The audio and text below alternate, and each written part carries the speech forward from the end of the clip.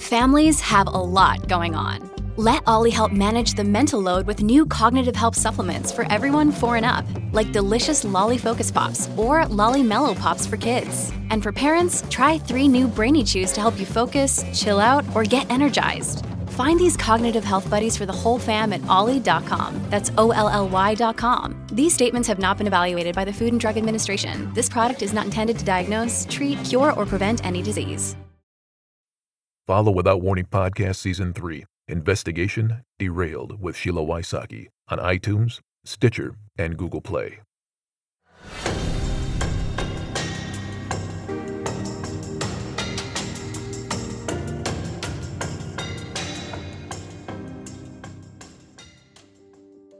The worst days of Vicky's life were finally over, but there was no relief for her. There were only more questions swirling around inside her head like a swarm of angry bees.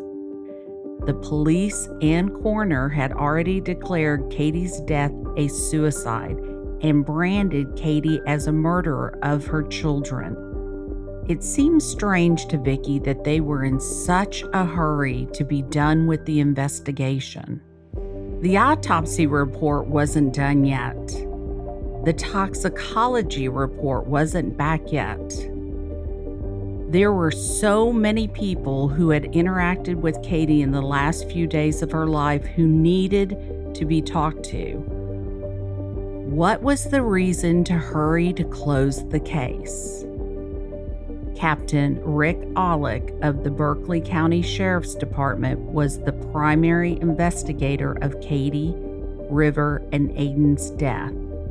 A native of South Carolina, Olick had moved around a lot as a kid to live close to whatever church his pastor father had been assigned to. An article in Post and Courier states that Olick graduated from St. Stephen's Academy in 1982. The article goes on to say that he worked at a local grocery store before joining the Moncks Corner Fire Department. Interestingly, Berkeley County Coroner Bill Salisbury, who was a town councilman at the time, gave Olick that job. You will hear more about Bill Salisbury in the podcast. The article went on to say that Olick knew that he ultimately wanted to join the police department when he reached the minimum required age of 21. He eventually rose to the rank of captain and was chosen to be the department's lead investigator. Now let's fast forward over 20 years to 2008, and Olick and Salisbury are together again, playing huge parts in Katie's story. Olick says he has a passion for investigating. Yet it took him working with coroner Bill Salisbury less than 24 hours to decide that Katie had killed herself and her children. They chose to decide that they were dealing with a suicide, despite the fact that the pathologist who had performed the autopsies on Katie and River recommended that the manner of death for both stay listed as pending. I would think that someone who loves to investigate would have done more investigating before making such a pronouncement. Olick insisted that a piece of paper found in one of Katie's pockets proved that she was delusional.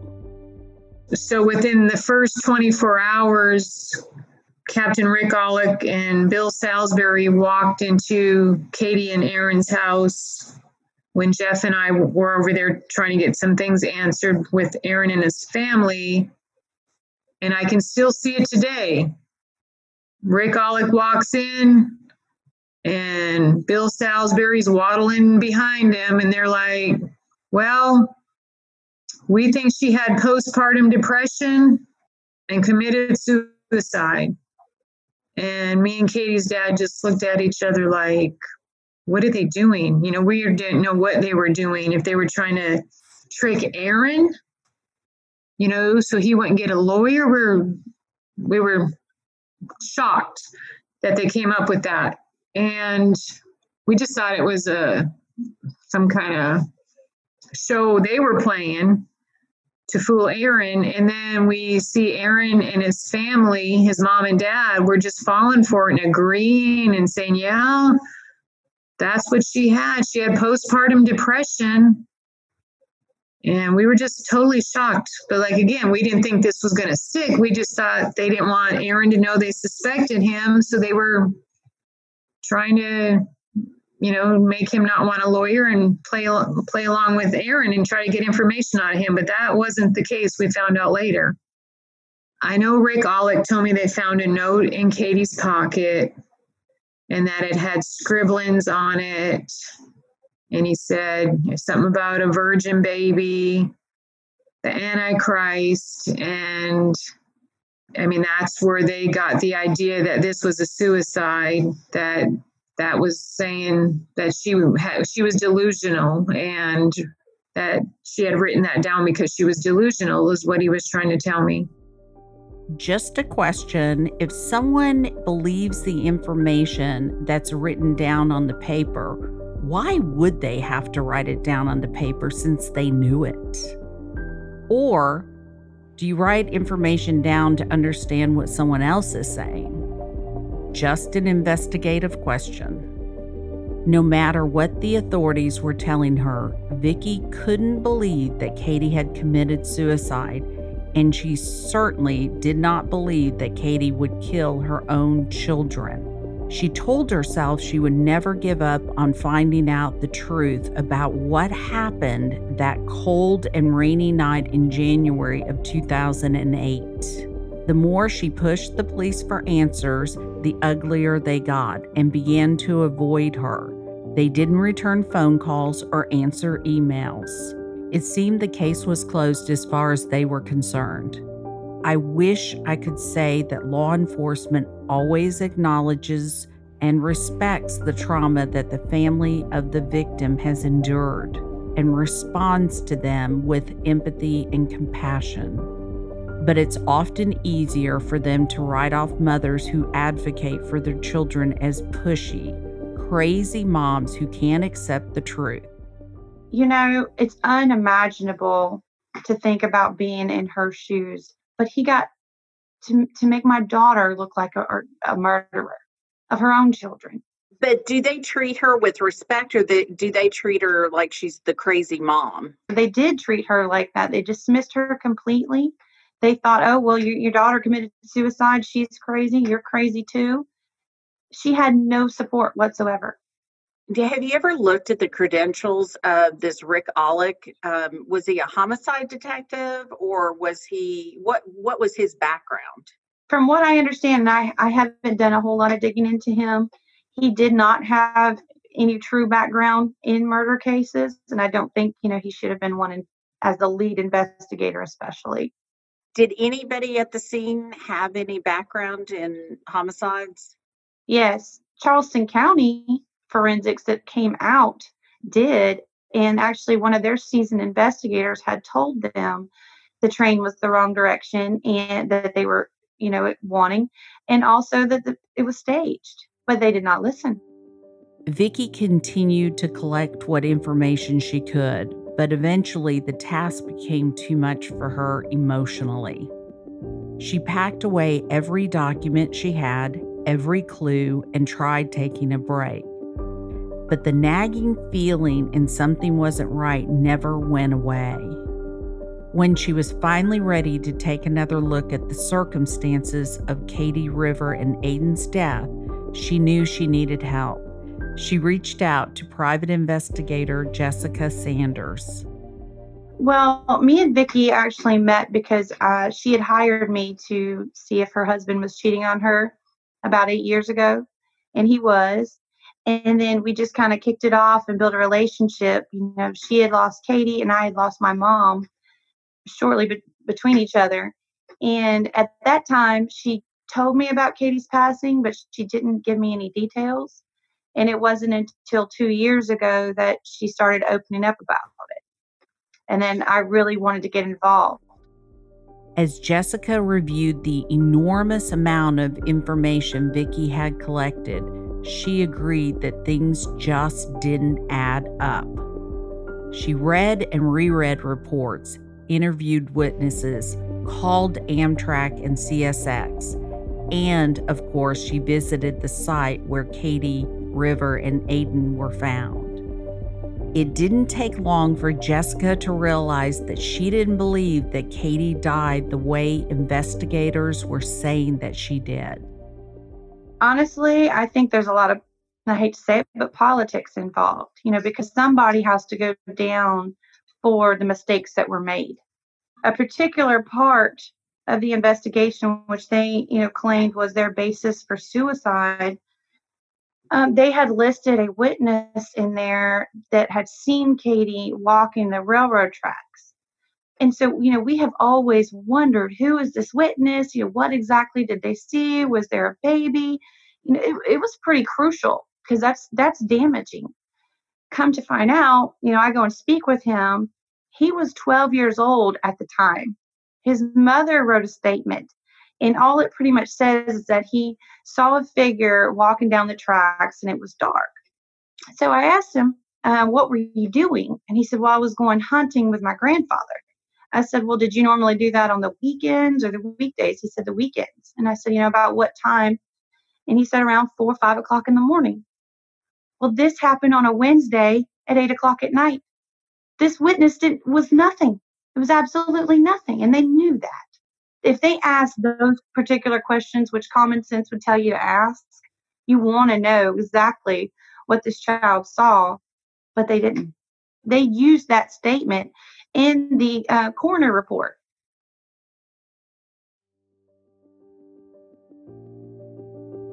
Vicki and Jessica set up what they called a war room in Vicki's house, where they could brainstorm, look through documents, listen to audio tapes, and plot details on a timeline. And of course, there were pictures of Katie and River. As every good investigator knows, you need to remind yourself of who the person whose death you are investigating was when they were alive. You owe them and their survivors that respect. When I take a case, I make sure I get a picture from the family of the victim so I can put it in a notebook. It is the very first thing when I pull the notebook out. It is the very last thing when I put the notebook back on the shelf. I want to remember that was a human being that was important to someone's daughter or son or sibling. I also make it a point to find out who the victim was, who their friends were, who they hung around, what did they like, what were the things in life that gave them joy, and what did they mean to their loved ones. It is so important to make sure you know who that person was. They were important to the world, and they were very important to the family. In 2015, the television show 48 Hours sent a crew to nearby Charleston to film another story, and they were told about Vicki. They met and stayed in touch with her, starting their own investigation into what happened to Katie, River, and Aiden. Vicki and Jessica sent copies of everything they had, the documents, their questions about the case, and conclusions about the original investigation in hopes that the story about Katie and her babies might push authorities into taking another look at the case. It worked. On March 2nd, 2019, the episode entitled Fatal Crossing aired.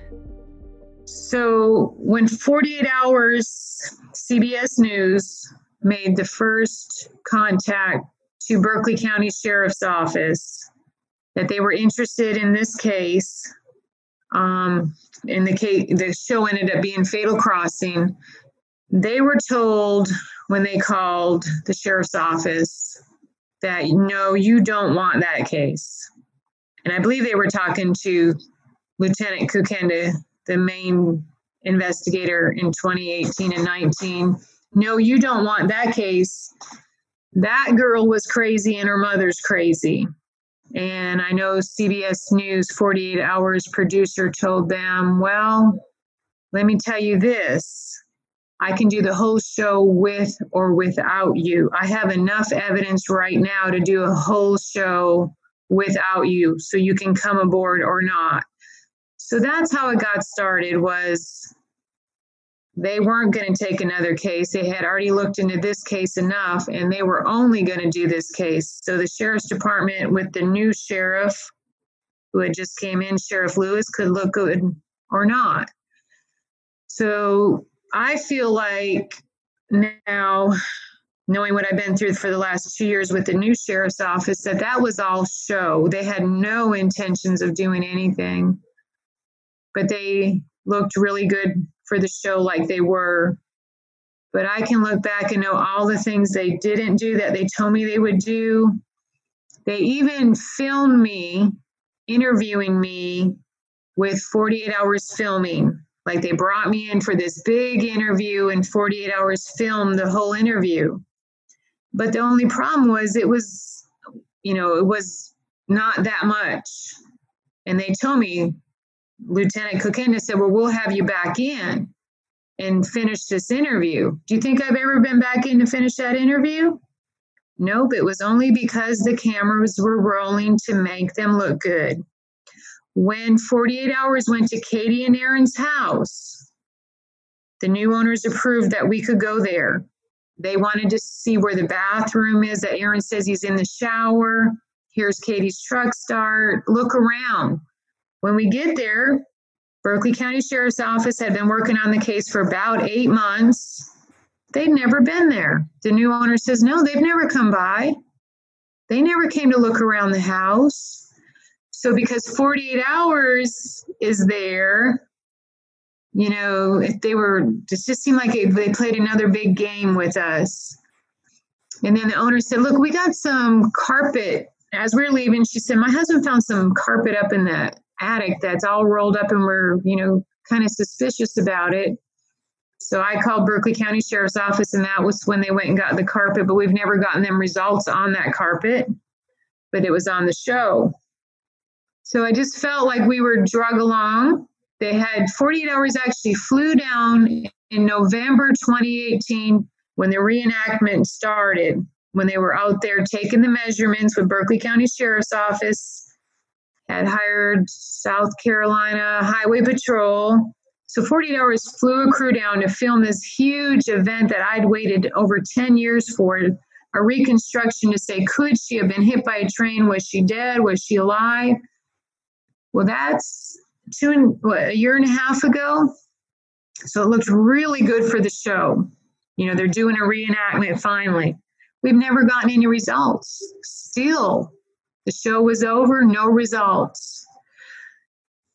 So I'm trying to make the point is, as good as it looked, I felt like it was a lot of show.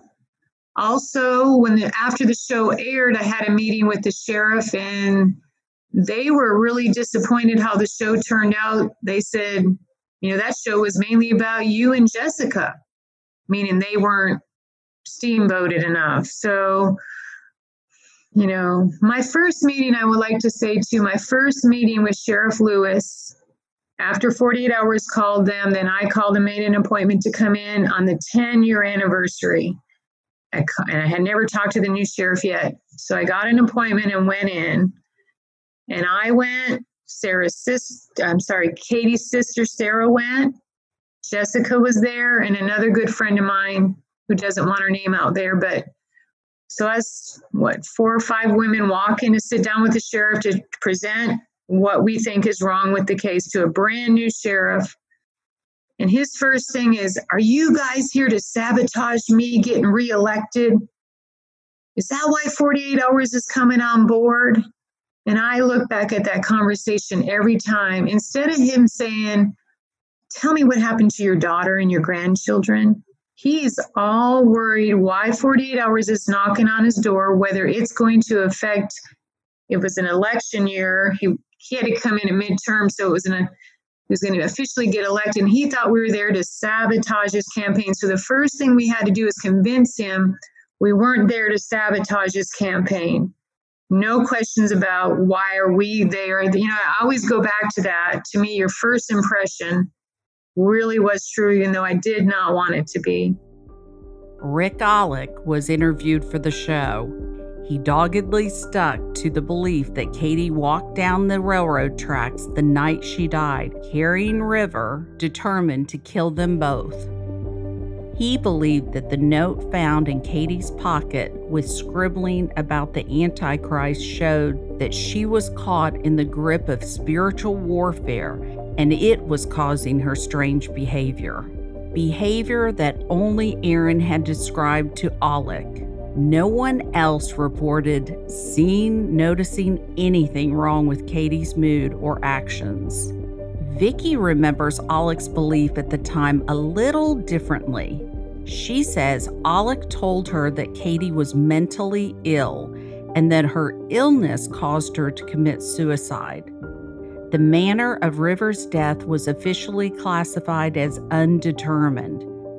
But Vicky felt that officials really believed that she had been murdered by Katie.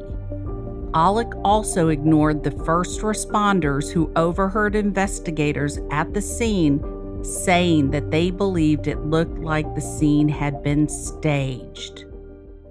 There are some witnesses that I talked to that were out there at the scene, divers and first responders, that even overheard it being said that she was staged. She did not die here. So that was like when I was told that, I'm like, so they knew back then. They just chose to not go that route. Why do you think that is? Just politics? Wouldn't it have been easier to do your job? I don't think that it's, there's two options. One, that it started out as, hey, we think this is a suicide. We're not going to put any work into it to dig into it. And then it turned into, when things started not adding up, they were willing to lie to cover it up, to cover what they did not do. And then it snowballed because then more people get involved.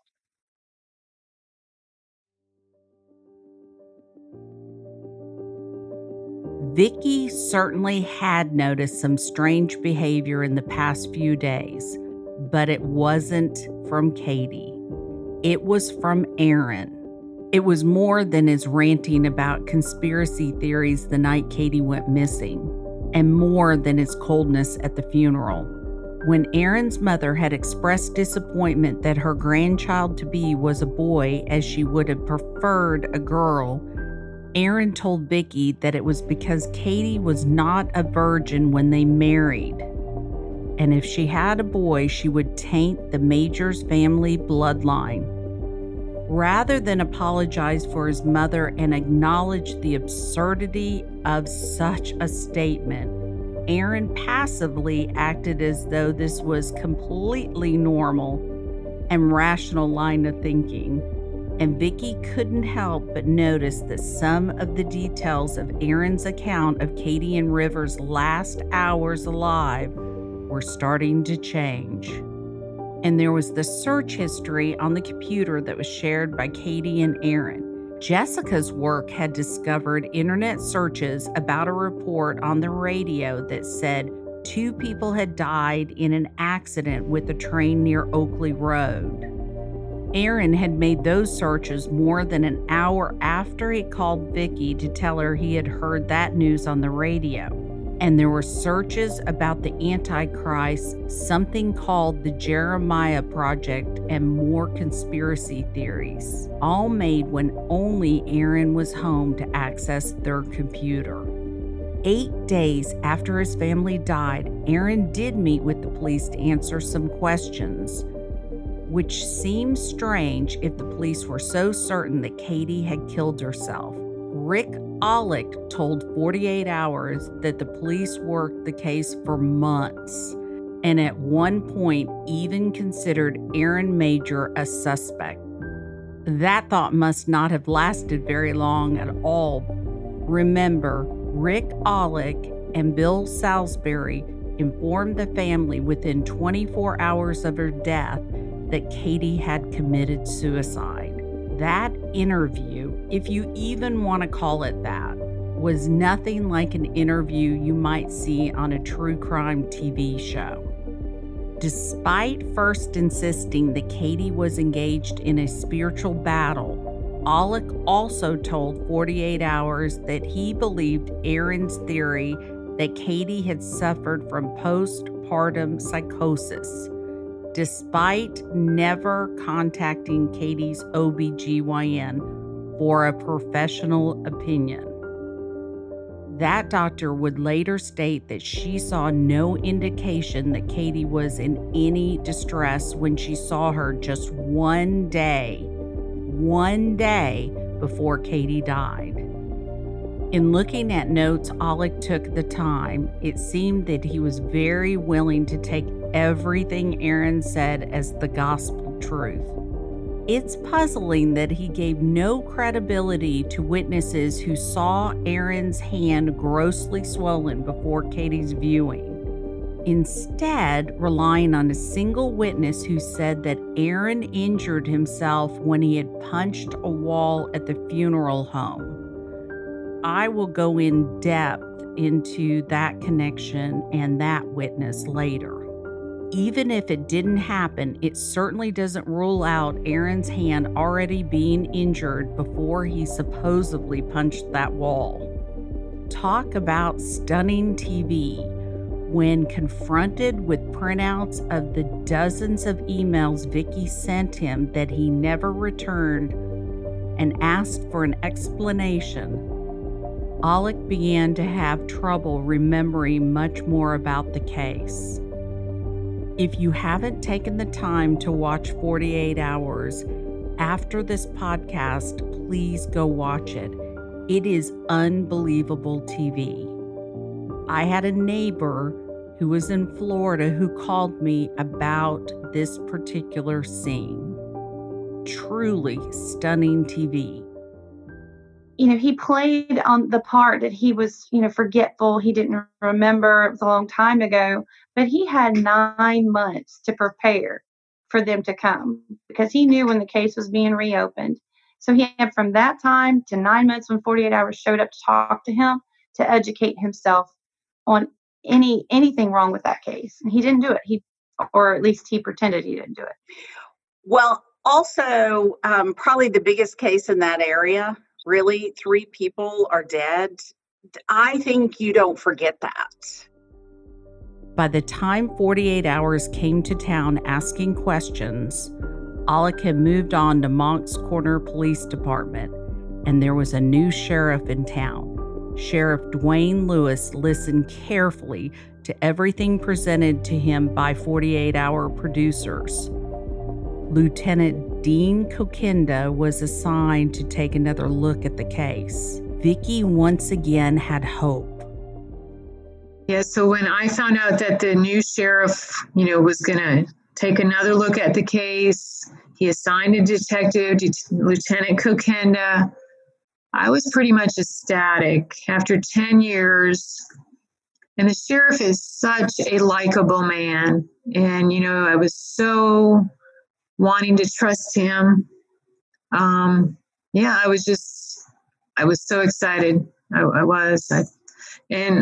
can be a little naive, and I just thought this is the best thing, and they're going to do it this time. Retired investigator Daryl Lewis joined Kokinda, and they quickly discovered that the southbound train that Alec and his team determined had hit Katie had not run that night. Okay, I'm going to say it again. The southbound train that Rick Alec, and his team determined had hit Katie had not run that night. Kokinda couldn't help but wonder what else the original investigation may have gotten wrong. The sheriff's office said they would do a reenactment to see if it was plausible that Katie's death was caused by being hit by a train. I know a good bit about train incidents. There's absolutely no way that she would have landed so close to the tracks and been intact being hit by a train. There's just no way. It's not feasible. And the way that she was positioned almost felt like she was being exposed purposely. And it broke my heart. We have forensics and reconstruction people. Did they do anything like a forensic analysis or reconstruction on the train hitting her? They did nothing. They did nothing back then. And since day one of reopening, that's what we were pushing for, to show us how the train could have impacted her in her land the way she did, how she did, so forth. And it never happened. They claimed they had the highway patrol do a reenactment, but then we never got any results from that. And they claimed, oh, we're not going to use that. We're going to do another one. When another one never came. So we know nothing about what the original quote unquote reenactment showed or reconstruction. Her leg, the large wound on her leg, if you look at it from the exterior to exterior, it is about the width of a tire. And it almost would seem like, and I've seen degloving before, if you come over one side, the other side, I don't want to give out too much gruesome details, but that's another possibility. We wondered about Erin's parents' truck that disappeared for months. Could it have been involved? And did they accidentally hit her? And that it originally started that way. And unfortunately, there's several scenarios, but to me, none of them are suicide. In May of 2019, investigators publicly stated that Erin was a suspect, in fact, the only suspect in the deaths of his wife, Katie, and his infant daughter, River. And then, as quickly as the new investigation started, it ended, with investigators saying they did not have enough evidence to charge anyone with anything in the connection of Katie, River, and Aiden's death. The case is open, but it does not appear that anyone in the sheriff's department is actively working it. I do have a PS on that, and that is going to be an episode in itself with audio from Sheriff Dwayne Lewis. Were you working it when the two police officers that were on 48 hours, were you working it at that point? Yes. Okay, and that's when they reopened it, right? Correct. Were they open to you helping them, or were they not open to that? I would say at first they were a little hesitant, but then as I started sending them, document after document, things that we had compiled, evidence, they were more open to it. We don't really understand exactly what they're labeling this as, because in the meeting they said it was still open, but yet they're not going to do anything further. And I feel like that kind of, makes it where it's limiting what we can do. Exactly. That's a technique used, open but not active. Right. So, and that's used on a lot of victims' families, which I think that that can be changed. But is there enough evidence if you just look hard enough to question the findings that Katie committed suicide? Vicki and Jessica think so. The producers of 48 Hours thought so. I think so. And if she didn't commit suicide, how did she, River, and Aiden die? Join me next week as I discuss the different versions of events that Erin has told, evidence from the investigators used to reach their conclusions that has since been refuted, and discrepancies in that night's timeline.